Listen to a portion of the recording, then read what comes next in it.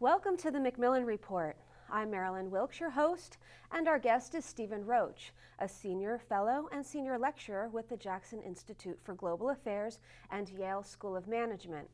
Mr. Roach has spent 28 years in senior positions at Morgan Stanley, the bulk of that time as Chief Economist, and more recently as chairman of the firm's Asian businesses. In addition to his position at Yale, he remains the non-executive chairman of Morgan Stanley Asia. Mr. Roach has long been one of Wall Street's most influential economists. His most recent book, The Next Asia: Opportunities and Challenges for a New Globalization, analyzes Asia's economic imbalances and the dangers of the region's dependence on Western consumers. Today we'll talk with Mr. Roach about the future of China and what it means for the global economy. Welcome, Mr. Roach. Good to see you, Marilyn. In the past 30 years or so, China has experienced unprecedented economic development. Let's talk about that for a little bit, and if you can give us an overview of what has happened. Well, you go back 30 years ago, Maryland, China post-Cultural Revolution, the economy was on the brink of collapse. Mm-hmm. And then a series of reforms were instituted under the leadership of Deng Xiaoping, and the economy has recorded on average about 10% growth a year for 3 decades, predominantly led by 2 key sectors, exports and export-led fixed investment. And the growth rate has truly been spectacular. The increases in the standard of living, the income for the average Chinese has moved up tenfold over that period. No country has ever experienced a development miracle like that.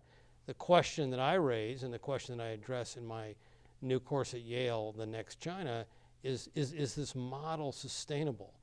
And my conclusion, which we can talk about in greater detail, is that there needs to be some big changes in China's approach to economic growth and development. Okay, and what are those changes?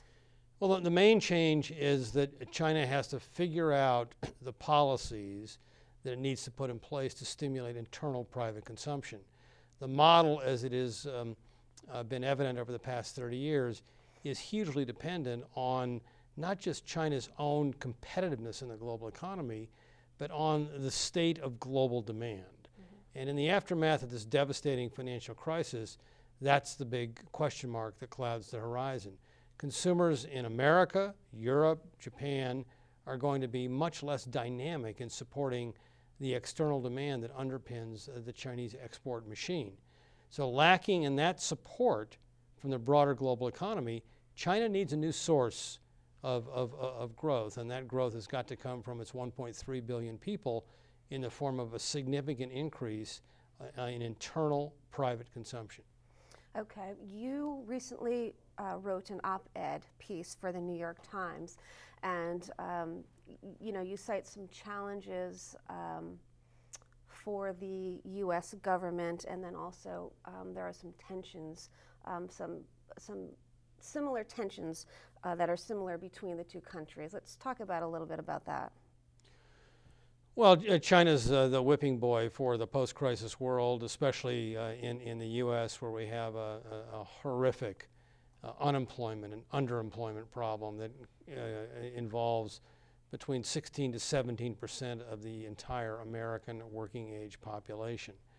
And for those Americans who are still working, their wages adjusted for inflation have really not grown much for the median American worker in the last decade. And unfortunately, we have a pretty poisonous political climate in this country, and our politicians in Washington don't want to accept any responsibility for these problems bearing down American middle-class workers. So they blame globalization, they blame the trade deficit, they blame the biggest piece of our trade deficits with China. They conclude that China manipulates its currency, and therefore we should put enormous pressure on China to revalue the renminbi sharply higher. And if they don't, let's slap them with trade sanctions. This is the view in Washington. The U.S. House of Representatives enacted a bill that would impose trade sanctions on China if it doesn't follow this recipe. And yet, unfortunately, I believe this whole analysis, this prescription, is dead wrong. It reflects America's unwillingness to look in the mirror and figure out what really causes the savings problem and what we must do as a nation to address that. Okay, so what do you think the United States should do, and what do you think China should be doing in terms of working together to try and resolve these issues? Well, from the U.S. point of view, it's not that difficult to figure out that we don't have just a China problem. If you look at our trade statistics, last year, 2009, we had trade deficits with 90 countries. That's 9-0. That means excluding China, we had deficits with 89 other countries. We have a multilateral trade imbalance, not a bilateral trade problem. Simple math, simple economics tells you it's pretty logical that you don't fix a multilateral problem with a so-called bilateral fix. The reason we have a multilateral trade deficit in the United States is for one simple reason. We do not save. Lacking in saving, we must import surplus savings from abroad in order to grow and run huge current account and multilateral trade imbalances to attract the capital. If we want to fix our trade problems with China or with the other 89 countries we run deficits with, we've got to figure out how to save again. And that means we've got to control our budget deficit eventually and encourage American families to save the old-fashioned way, which they gave up doing during the era of excess when we saved out of asset bubbles. So these are our problems. These are not China's problems. In the same sense, China must be responsible for its surplus saving, which has certainly played a role in creating major global imbalances, and it must put in place policies to stimulate internal private consumption. I wrote about that in detail in the New York Times. It's very specific recommendations as to what I think China needs to do. And what are those recommendations? Well, you have to start with the idea that China's consumption share of its GDP is only about 36% right now, and amazingly enough, that's about half the ratio that exists in the U.S. So, we consume too much, they consume too little. There are three things that need to be done explicitly by the Chinese to boost internal private consumption. First and foremost, they have to invest in a social safety net.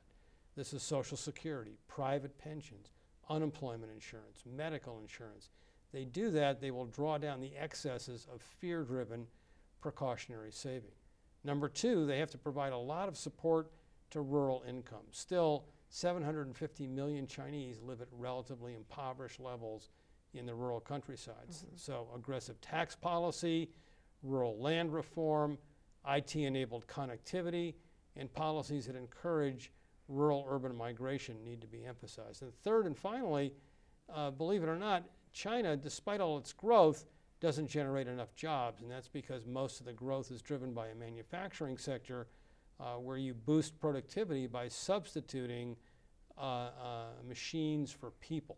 China has a very small and undeveloped services sector, which is a much more labor-intensive endeavor of economic activity, and it needs to promote policies that would encourage the expansion of industries like wholesale trade, retail trade, healthcare, hospitality, leisure, domestic transportation.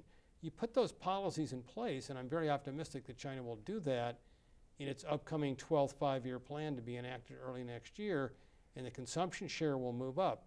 The idea you can achieve that by a currency revaluation on the part of China, I think, is ludicrous and far-fetched at best.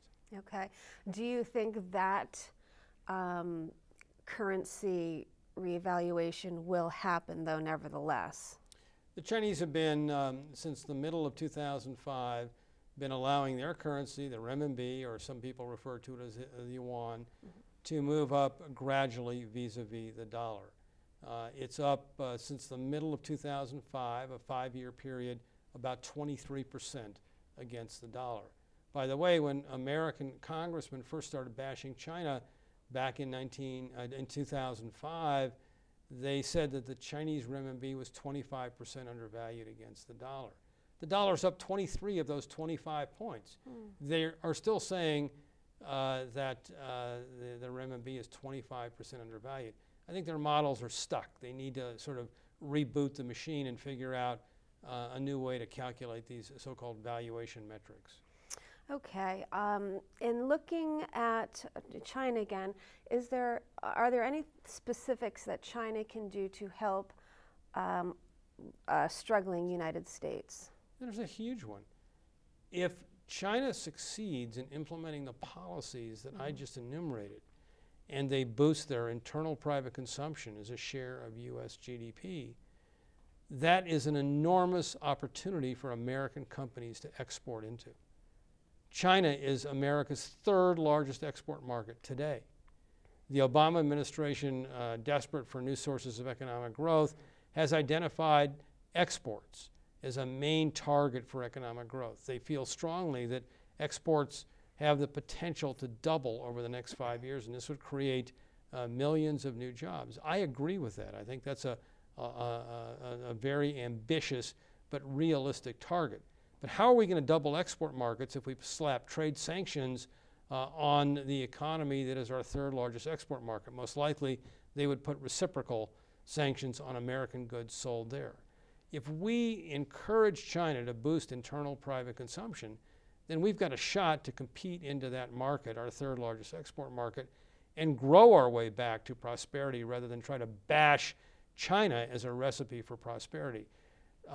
There's no way we're going to achieve those goals if we impose trade sanctions on China. But if we encourage China and put pressure on them to open up their markets and grow their internal demand, that's an extraordinary competitive opportunity for the United States. Okay.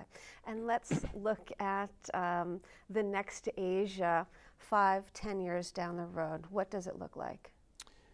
To me, the next Asia will be a more balanced Asia, one that derives much greater support from Asia's most precious asset, its 3.5 billion consumers. The Asian growth machine for most of the last 30, 40 years has been export-led, hugely dependent on demand in the developed world. That demand is now tired. It needs a rest. That's what the crisis is telling you. And so it's time for Asia, given the amazing success that the region has accomplished, especially China, in figuring out and how to crack the code of economic development. It's time for the region to really put in place the types of policies that I have elaborated on that would stimulate its own internal markets. Asia will then be a more balanced economy. It will be an economy that derives much greater support from its services sector, less reliant on natural resources. As a result, less of a polluter in the world, and this will be important for a global village that is focused on climate change and cleaner world GDP growth. Very good. Thank you so much for being here with us today and sharing some of your work. It's a pleasure to be with you, Marilyn. For more information about Professor Roach and his work, please visit our website at yale.edu/Macmillan Report. Be sure to join us again for another episode of the Macmillan Report, made possible through funding from the Whitney and Betty Macmillan Center for International and Area Studies at Yale.